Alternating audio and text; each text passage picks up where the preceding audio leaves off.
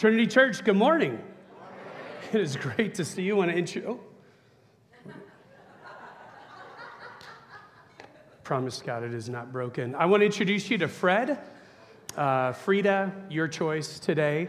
We are excited. We're going to look at this idea of one of the four metaphors we're going to focus on this month is the body of Christ. So we're going to dive in. It's going to be good. If you didn't get notes, they're in the back or they're on your Trinity app. You can open that up, go to resources, sermon notes, find today's date. If you have a Bible today, you can make your way to 1 Corinthians chapter 12. 1 Corinthians chapter 12 is where we're going to begin, and so excited to dive into that with you. Can we thank the worship team? What a great job today in leading us so well.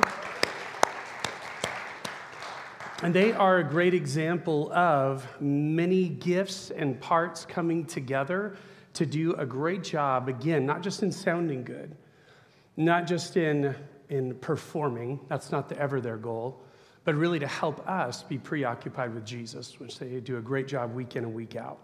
So that is a great little microcosm. We'll see a few examples today of these kind of micro versions of the body of Christ, and we're excited to kind of explore that together. I wanted to say a couple things as we get going today. First off, I found a rich kind of twinkle in my eye as I was putting on my UCLA socks today, and just wanted to say that, okay? We'll see in November how good my team really is. Steve did a great job in our announcements talking about fall reunion. Let me put that slide up one more time, and let me show you one important thing.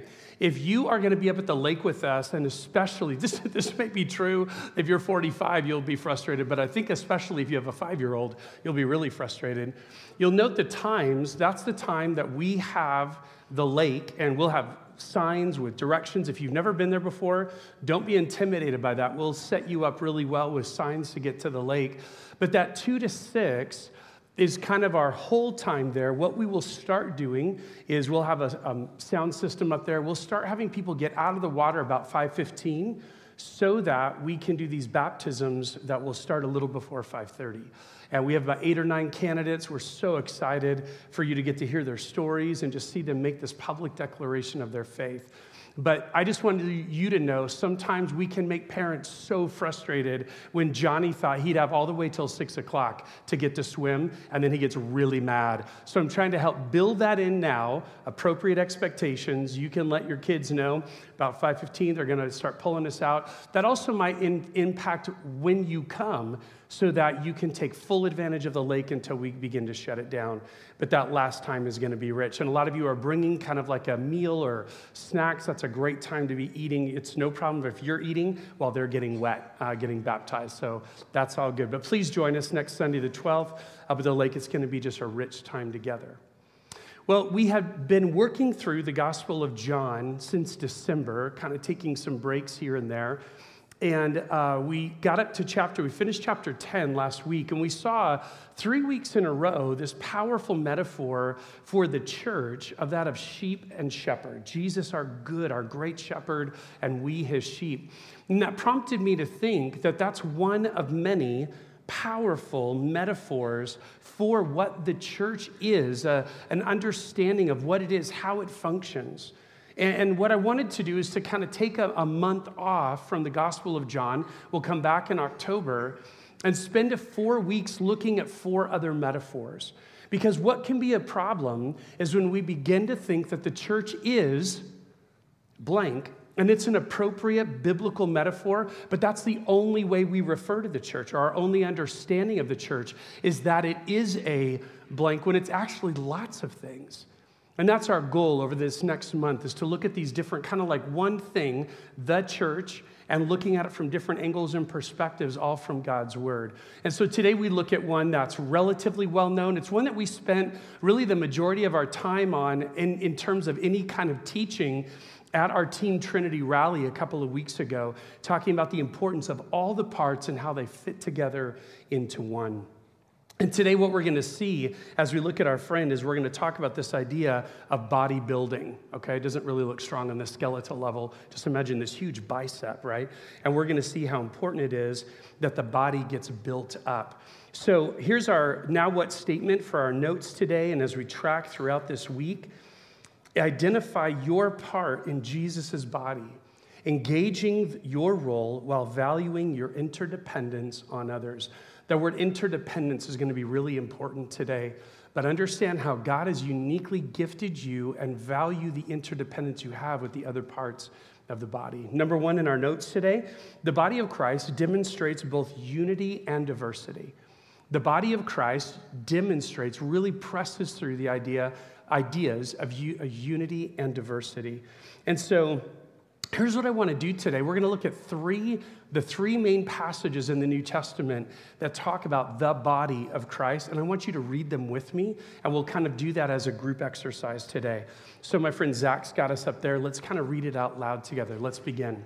Just as a body, though one, has many parts, but all its many parts form one body, so it is with Christ.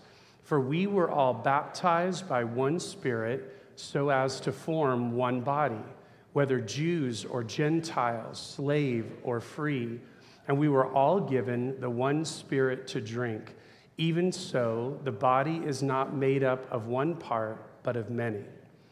Now, if the foot should say, because I am not a hand, I do not belong to the body, it would not for that reason stop being a part of the body. And if the ear should say, because I am not an eye, I do not belong to the body, it would not for that reason stop being part of the body. If the whole body were an eye, where would the sense of hearing be? If the whole body were an ear, where would the sense of smell be? But in fact, God has placed the parts in the body, every one of them, just as he wanted them to be. If they were all one part, where would the body be? As it is, there are many parts, but one body. The eye cannot say to the hand, I don't need you. And the head cannot say to the feet, I don't need you. On the contrary, those parts of the body that seem to be weaker are indispensable.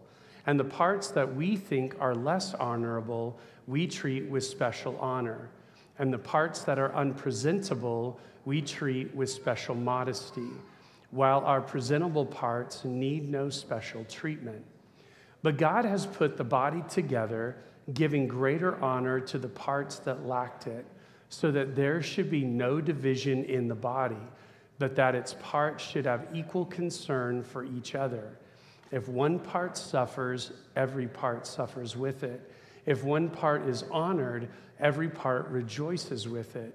Now you are the body of Christ, and each one of you is a part of it. By the way, great reading. Good job. So this is from 1 Corinthians chapter 12. I've not given you the whole chapter, most of it. And you read some powerful things in there, something that we won't have time to explore every piece of it. But it's going to be powerful as we kind of get this idea, God, what are you teaching us? You're using this concept of a metaphor so that we can better understand it in our own lives and in our relationships with one another. Here's a couple of things. Number one, what's unique about this metaphor is that it's purely New Testament, meaning there's no mention of, for instance, God's people being this body parts concept back in the former covenant. So this is a New Testament idea, different, contrasted from what we looked at last week. The sheep-shepherd metaphor is all over the former covenant, and God often talks about his people as his sheep all the way back to the very beginning and then through the New Testament. So this is a New Testament specific concept and idea that we're looking at. The other thing that's really important to note, though, in your notes, this metaphor isn't a metaphor. I'll explain. This metaphor isn't a metaphor. We are literally the body of Christ engaging his mission and his purpose in the world in the absence of his actual body being among us. Here's what I mean by that. I began this series thinking of these four metaphors, and metaphor, remember, it doesn't use the word like or as. It just simply says the church is the body. Okay? So it doesn't say it's like a body or is a body. That's what a metaphor is versus a simile. Thank you. I looked it up this week. Okay? I know my parts of speech better now. So within that, this metaphor, as I was doing some study, a great commentary, if you remember the name Ray Stedman, I have Ray Stedman's commentary in the book of First and 2nd Corinthians, and it's so rich. And one of the things he says is this metaphor isn't a metaphor, meaning we literally are the body of Christ. As his body is absent, it was on the planet, Emmanuel, God with us 2,000 years ago.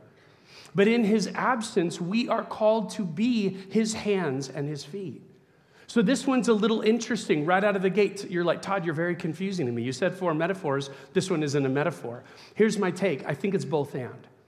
I think it really is a metaphor. And the reason why we're going to look at some of these metaphors is because God is going to use something known to us. And he's going to connect the dot to something we need to do in response. He begins with the known, and he moves to something else. Even though we all might not be skilled in human physiology, we might not all be biology majors, it's enough, though, that we can understand as the Corinthians read this letter to them from the Apostle Paul, they could make sense of it. They knew what he was getting at is that we have all this diversity, all these different unique parts that make up one highly functional body. And so within that, I believe it is a metaphor through the lens of God wanting to communicate a unique truth to us that we didn't understand, wouldn't have understood otherwise. But I also agree with Stedman that it really is. We are called to be this unique presence, the physical embodiment, and we'll see more of that even in our next metaphor next week, the embodiment of who Jesus is on the planet during his absence while he awaits to come and return for us. And if that's true, if that's going to be our attitude, that we really are the physical, the body of Christ, then we need to maintain his posture. Look at what Jesus said he was all about in Mark chapter 10. For even the Son of Man did not come to be served, but to serve, and to give his life as a ransom for many. So we need to have that ethos, that posture. We are to be a people of service, a people who engage in needs around us just like Jesus did. So we picked it up partway through in 1 Corinthians 12. It begins, Paul's answering a question they have, quote, about the spirituals.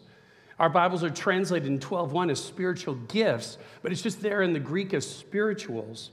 And the idea is he talks about all the different ways that the indwelling Spirit of God uniquely gifts God's people so that we might serve according to those gifts for the greater good, but yet still be unified within it. In the passage that we read, there was this powerful line, so that there would be no division.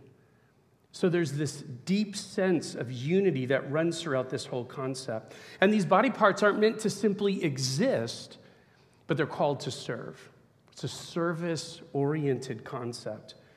The whole idea that we each have a part of the body and that we're uniquely gifted by God and as one group. We'll talk about the body today in those microcosm examples of the worship team today, to even us as a local church, a local expression of the body of Christ called Trinity Church, to even the universal body of Christ, his church, all throughout the nations. As we even prayed for the Trots today, serving in Argentina, those are the different examples. That's how the body fills out and is true at the largest level, and it's true at smaller levels and versions as well.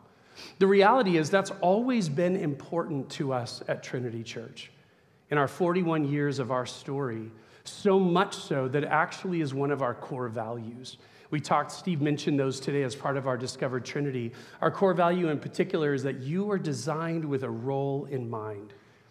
We really believe that, and Trinity Church has evidenced that so consistently in these 41 years, is that we are called to be a people who do recognize our gifts, our design, and then we engage them for the good of one another and for Jesus' kingdom. When we see this idea of this contrast, and he's pulling together these really two powerful concepts that generally don't go together. Unity and diversity, you think, are really the recipe for disaster.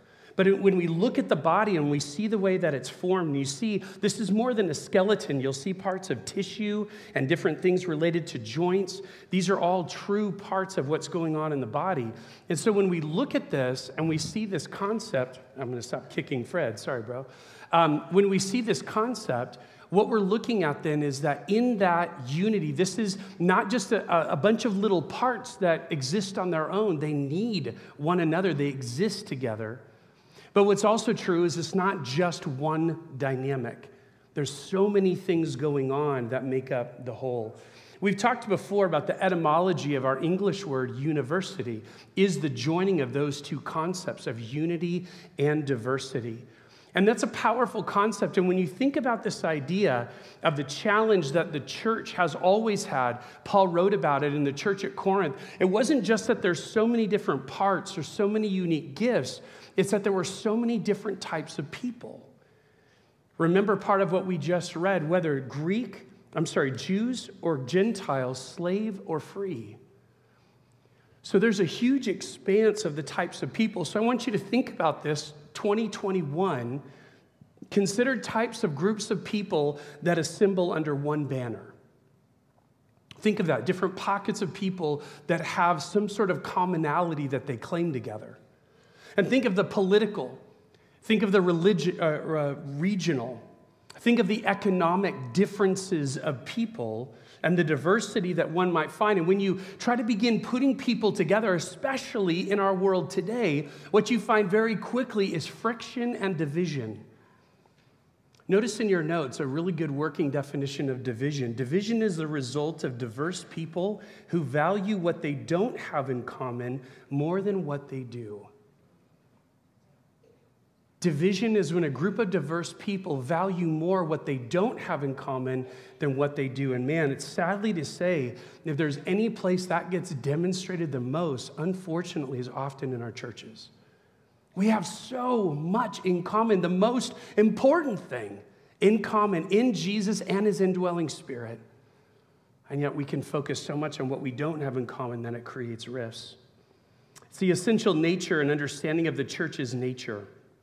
And the reality is that it only works if something is holding it all together. More importantly, if someone, that of being the Spirit of God, that indwells us and leads the church. I think of one of my favorite examples. I've shared it with you before.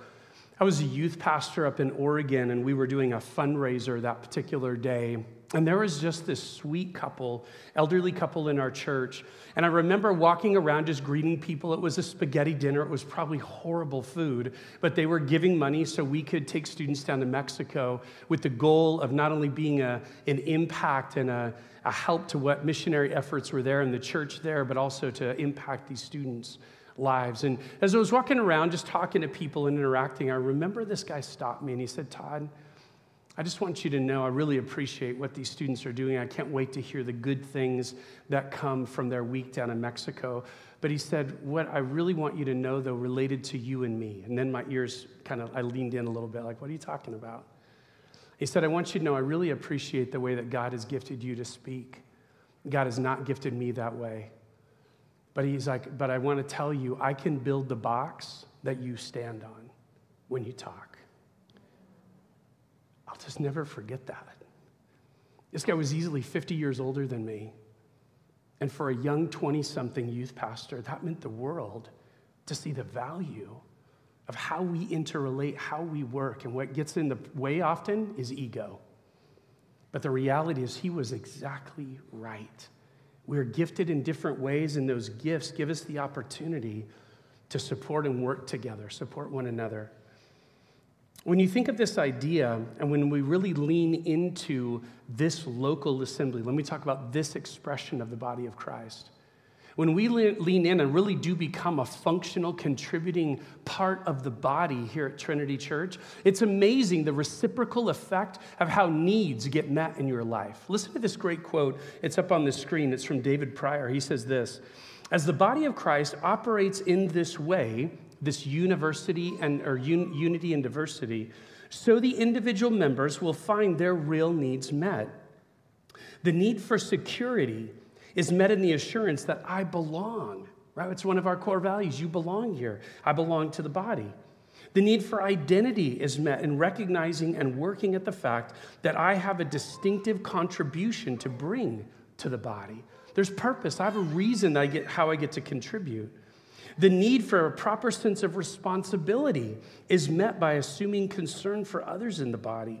I need you. I feel with you. I rejoice with you. So each individual grows as a person and as a Christian in direct relation to his finding his place as a member of the body. That's a powerful quote, and we don't share it to say, first off, the reason to become an engaged member of the body of Trinity Church is so your needs will be met. It sounds very consumeristic, but I'll tell you, when you engage as a contributing member of the body of Christ at Trinity Church, your needs will be met. It's a powerful axiom that works when we head at it for one goal and we see God bless in another.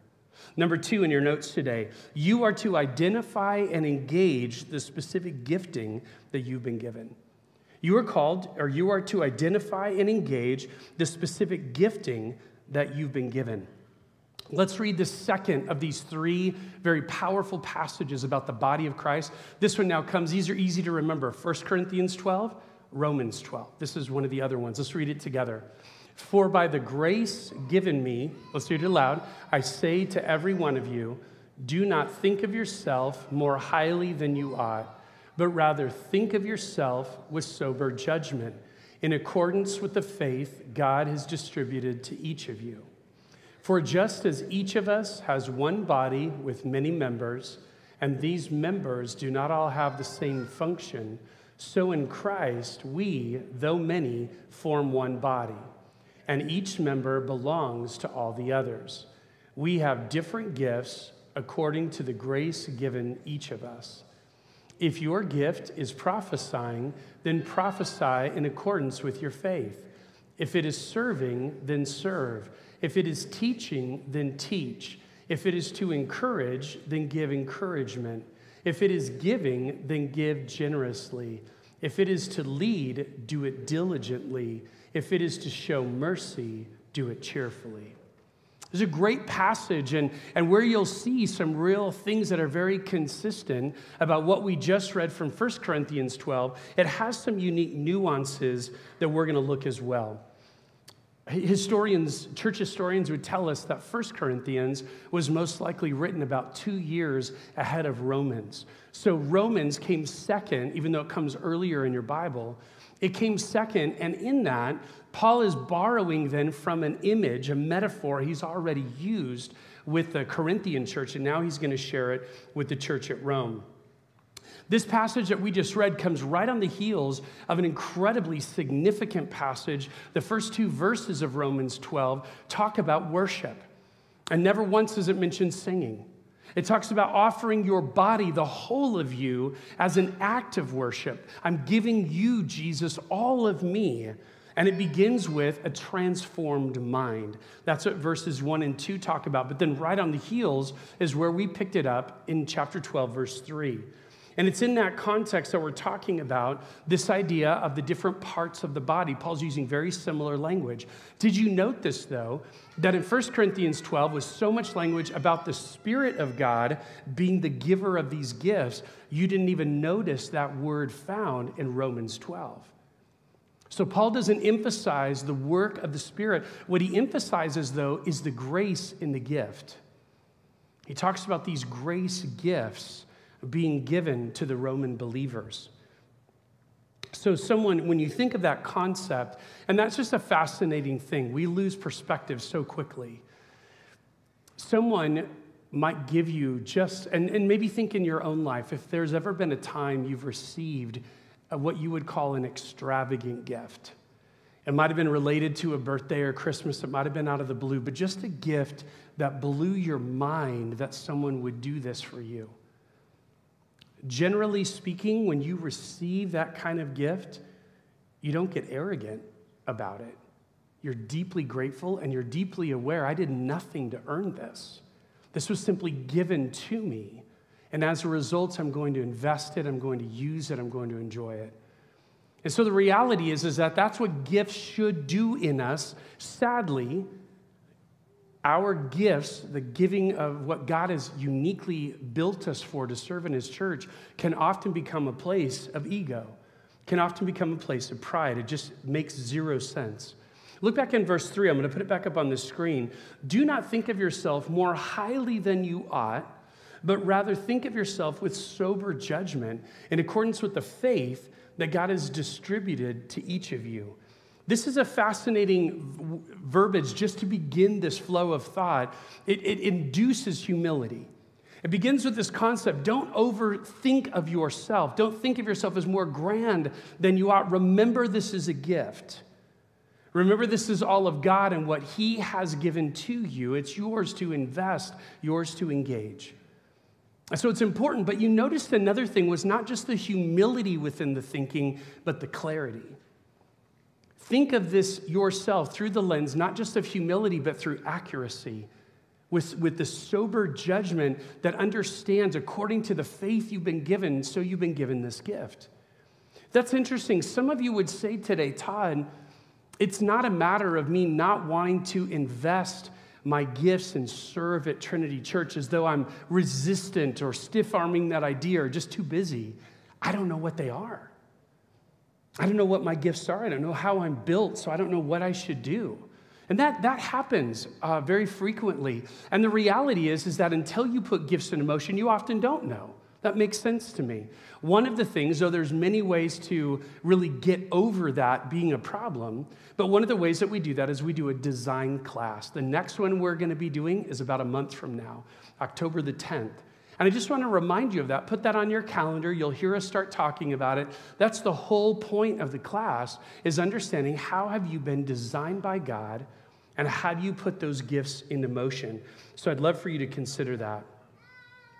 So the second factor is beyond even that of humility and accuracy. Also talk about this idea of according to the faith, according to the amount of grace given to you. So there's a proportionate concept. I remember being at a conference when I was a family pastor, and I brought our whole kids team to this conference. And as we were there, I think one of the probably the most helpful things I'd ever heard about understanding the proportion of gifts, meaning my thought was if you have a teaching gift, you have the same teaching gift that's on par with every other teacher. And I don't think I'd ever articulated that, but I think I just assumed it. And then at this conference, they did a great job using the idea of light bulbs. And they talked about this and they said, what are these things representing? They both give light. This is the equivalent now today with light bulbs. We talk about, this illustration was pre-LED lights, pre-wattage reducing lights. So you talk about the idea of wattage, okay? Now we have lights out here that use like 2 watts, okay, of energy. So it's like a moot point at this point. When someone talks about your high wattage, I'll go, you just waste energy. Right? So the illustration has lost a little luster, I realize this week. But think of this concept, okay? Think of this concept. You would take this light bulb. They both, if I screw out this other light, you'd see they both have the same end, so they could equally go in a different kind of light. But think about it for a moment. This kind of light is the perfect kind of light bulb that you want to put in a lamp that looks over your reading chair. This is just right. Imagine if you put this one in there. Bong. Okay, you're reading a page that might be, black print on a white page. It's just popping you, hitting you in the face, reflecting off this light. This would be a horrible light to put in that lamp. Conversely, these can lights are what we were using out under the pavilion when we were doing some outdoor things during COVID. These lights are perfect for just shining a big wash of light in a space so we can see. Imagine if we unscrewed this light bulb and put this one in. Here's a nice little reading area for one person. But it would not accomplish the purpose at all of what this one needs. So the reality is that we have different wattages. And that's all. Remember what we saw in both these passages, all of it according to God's design. Where someone might be frustrated, God, I wish I had a greater wattage of this gift. Others would say altogether they have gift envy. God, I wish I just had that gift rather than one you've given me. But either way, when we talk like that, when we feel like that, we're forgetting this big picture idea. Jesus is the head, of the body. And in 1 Corinthians 12, he's arranged the gifts as he's seen fit. So both your unique wattage and your unique gifting is exactly what he intends. So then it's a time in our minds to kind of turn that corner to go, God, that means I really want to understand how you've built me, how you've designed me, and I want to embrace it, and I want to utilize it as best as I humanly can. When you think about that aspect of even serving, many of you on a Sunday morning, you'll see Steve-O bopping around on our facilities team. Steve-O just came on full time this week. We're so ecstatic. And with the rest of the facilities teams of Stephen and Scott, we have a great team. Steve-O was built to serve, like turn things over, set up, tear down, take out trash, anything you need. Steve-O got me this light today on about 5 minutes' notice. Steve-O is built, he has a high capacity, a high gifting in serving. But what is fascinating, when you take that serving gift, that was one of the ones we just read about in Romans 12. When you take that, someone might have a different wattage and even a different application.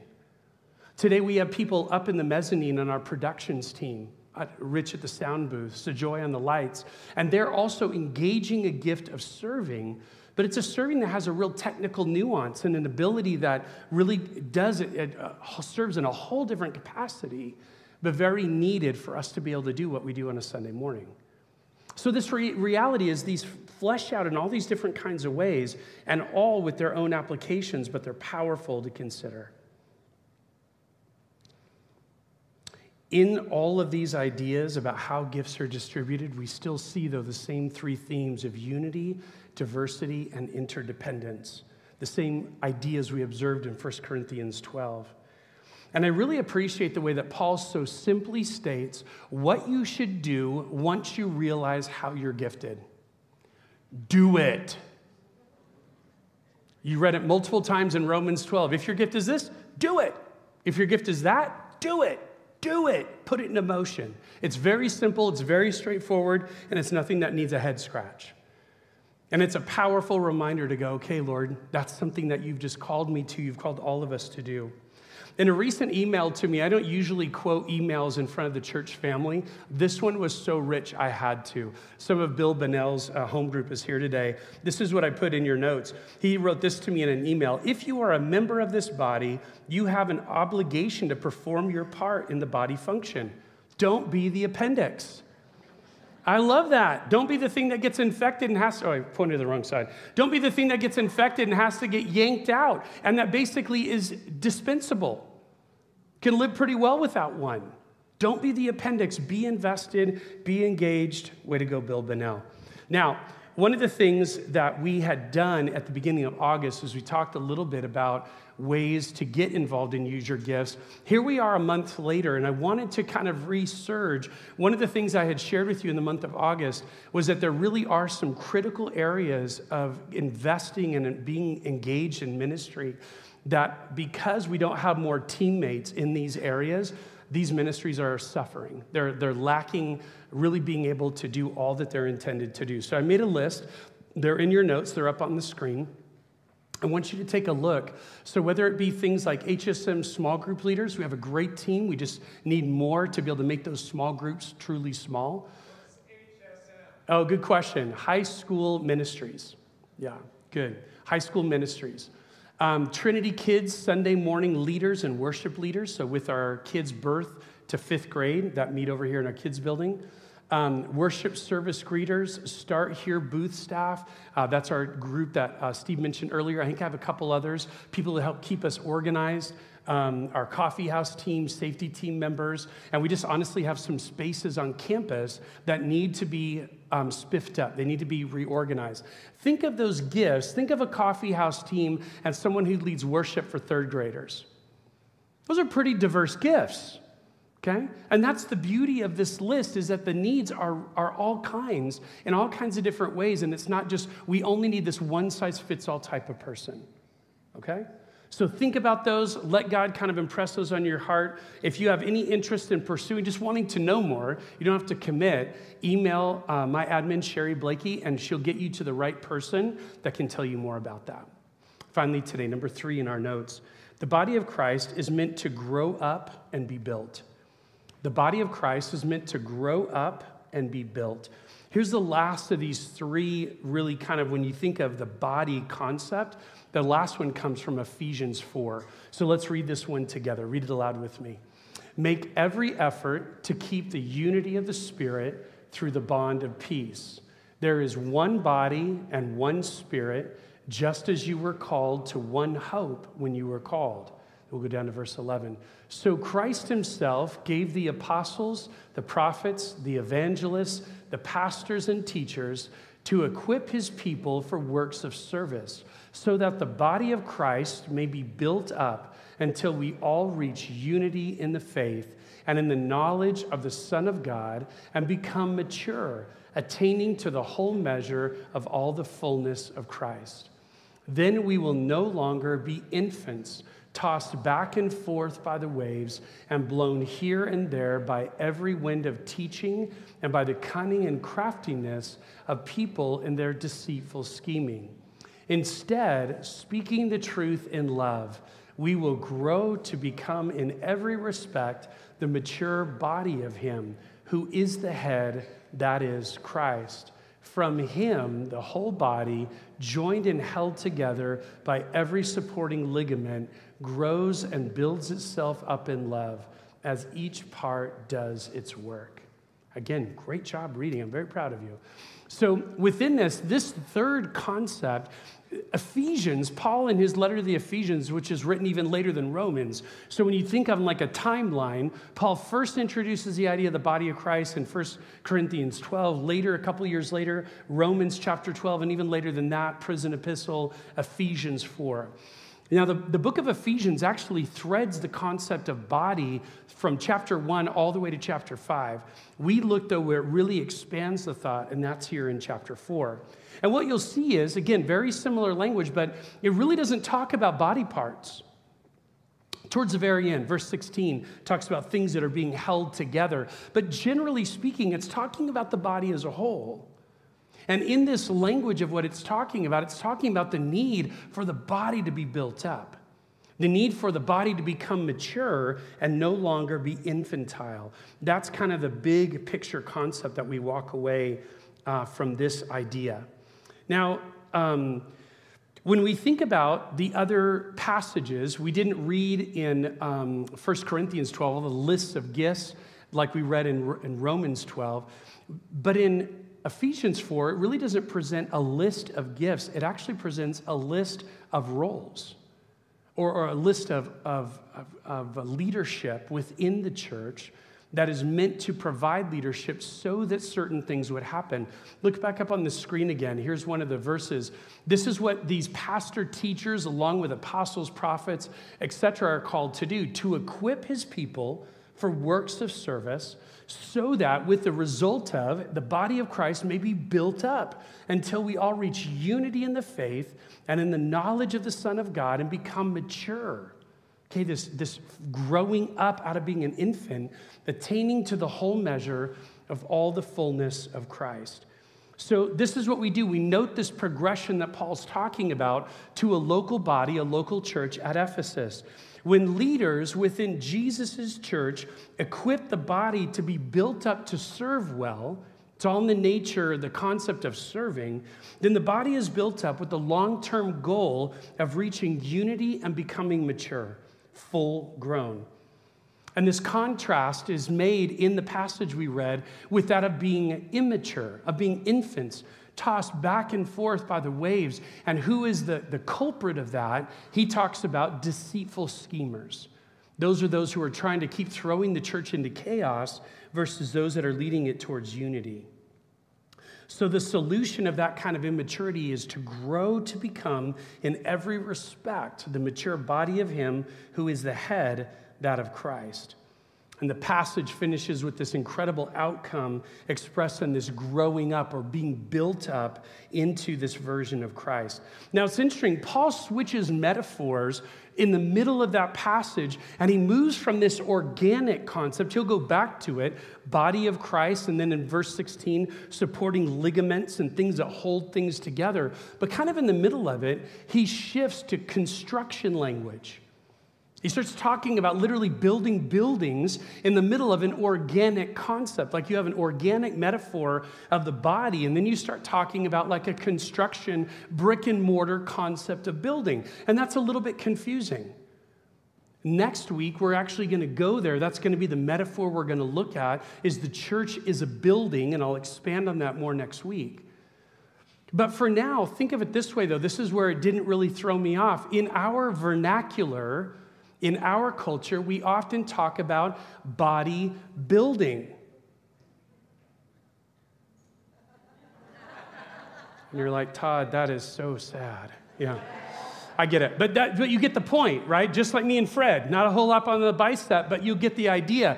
We talk about body building, and that's exactly, interestingly enough, our English concept is actually just like what Paul's using in the Greek. He's mixing metaphors from that of an organic physical body to that of a building. We do it all the time.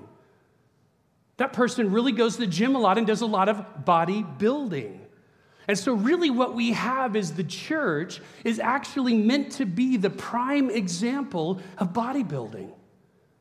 Of this body building and growing in maturity, growing to a sense in all the parts. You saw that. Sometimes you'll see someone and you'll note, I don't know bodybuilding stuff well, but when I see one huge bicep and the rest of the body like not looking that built, you'll note someone's got a really great 20-pound, what do you call it? Dumbbell. Yeah, that's right. Dumbbell. And they just really work this one arm really well, but the whole body isn't built. Paul's saying all of the parts matter. So what you could say to draw from an 80s thing is that in essence, the church leadership, especially pastors at Trinity Church, rightly so are like Hans and Franz, and we are here to pump you up. You're welcome. If you are under 35, you have no idea what I'm talking about. Yeah, just Google Hans and Franz. You'll see it. Now, watch this. This is really key. Don't miss how Paul communicated the how. How is like we would think, through sweat and tears, right? That's lots of machines and lots of effort. This is the how that kind of growth happens. 2 phrases up on the screen. Speaking the truth in love grows and builds itself up in love. Fascinating. Those thoughts mentioned twice the idea that how is the body going to mature? What we often go to, especially in the church, is that the way we're going to mature, the way we're going to be built up is with more stuff, more knowledge. It's not that knowledge isn't important. It's not that knowledge isn't needed. Knowledge was mentioned in that passage. But love. Love is the way, because of the interdependence, right? We're not just going to work one muscle. They all matter. Love is going to be the way that we mature and become more like who Jesus wants us to be. This final metaphor, the body of Christ, very much not talking about much of the parts in Ephesians 4, just the body as a whole. The body is a beautiful picture of the now, not yet. Because what the body is going to be in Ephesians 4, one day fully grown, fully mature, when we get reunited with our Savior. Between now and then, we are maturing. And this great quote from Peter O'Brien we'll finish with today. In one sense, the body of Christ is already complete. It is a true body, not simply part of one. In another sense, that body is said to grow to perfection, a process that will be completed only on the final day. The body metaphor reflects the already and not yet tension of the 2 ages. It is both complete and yet it grows. It is a heavenly entity and yet it is an earthly reality. And it is both present and future, with a consummation occurring at Jesus' second coming. That's a really great way of saying that. We are the body, and we will one day be complete when we see him face to face. This week, our Now What statement: identify your part in Jesus' body, engaging your role while valuing your interdependence with others. Let's pray. Father God, we come before you today as your body, the body of Christ. That's a powerful thing to consider, that this metaphor is more than a metaphor. It is a reality that we are called to be your hands and feet. We're called to be the physical expression of you in this world until you come again. We could never do that on our own. It's only by the indwelling Spirit that we in any way can live out and can function in a capacity that demonstrates you well. So we pray this week, would there be less of us and more of you? And would we together, in our diversity with our unity, God, would we use us? Would we be just another weird way of saying, would we be a great team, functioning in different roles, but all united in the same way?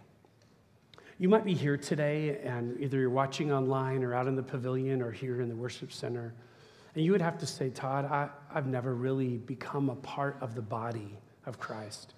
I've been around church. I know some things about how much God loves me, but I've never really responded to his invitation in the gospel.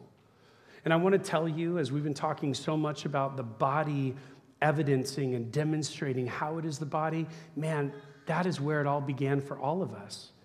There's not a single person in this room, online, out in the pavilion, who just naturally became a part of the body of Christ, who was born into the body on our own. Like John 3 said, we had to be born again.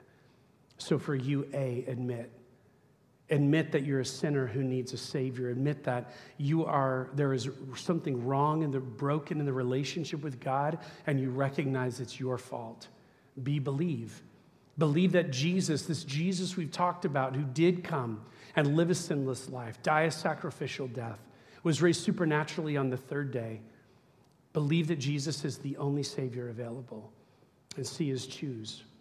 Choose to say, Jesus, I put my hope, my confidence, my trust in who you are. I want to live the rest of my life following your example, being a part of your people, your body. Father, we love you. Use us as your body this week as the church is distributed, dispersed all over this community. Would we represent you well? We love you and we pray in Jesus' name.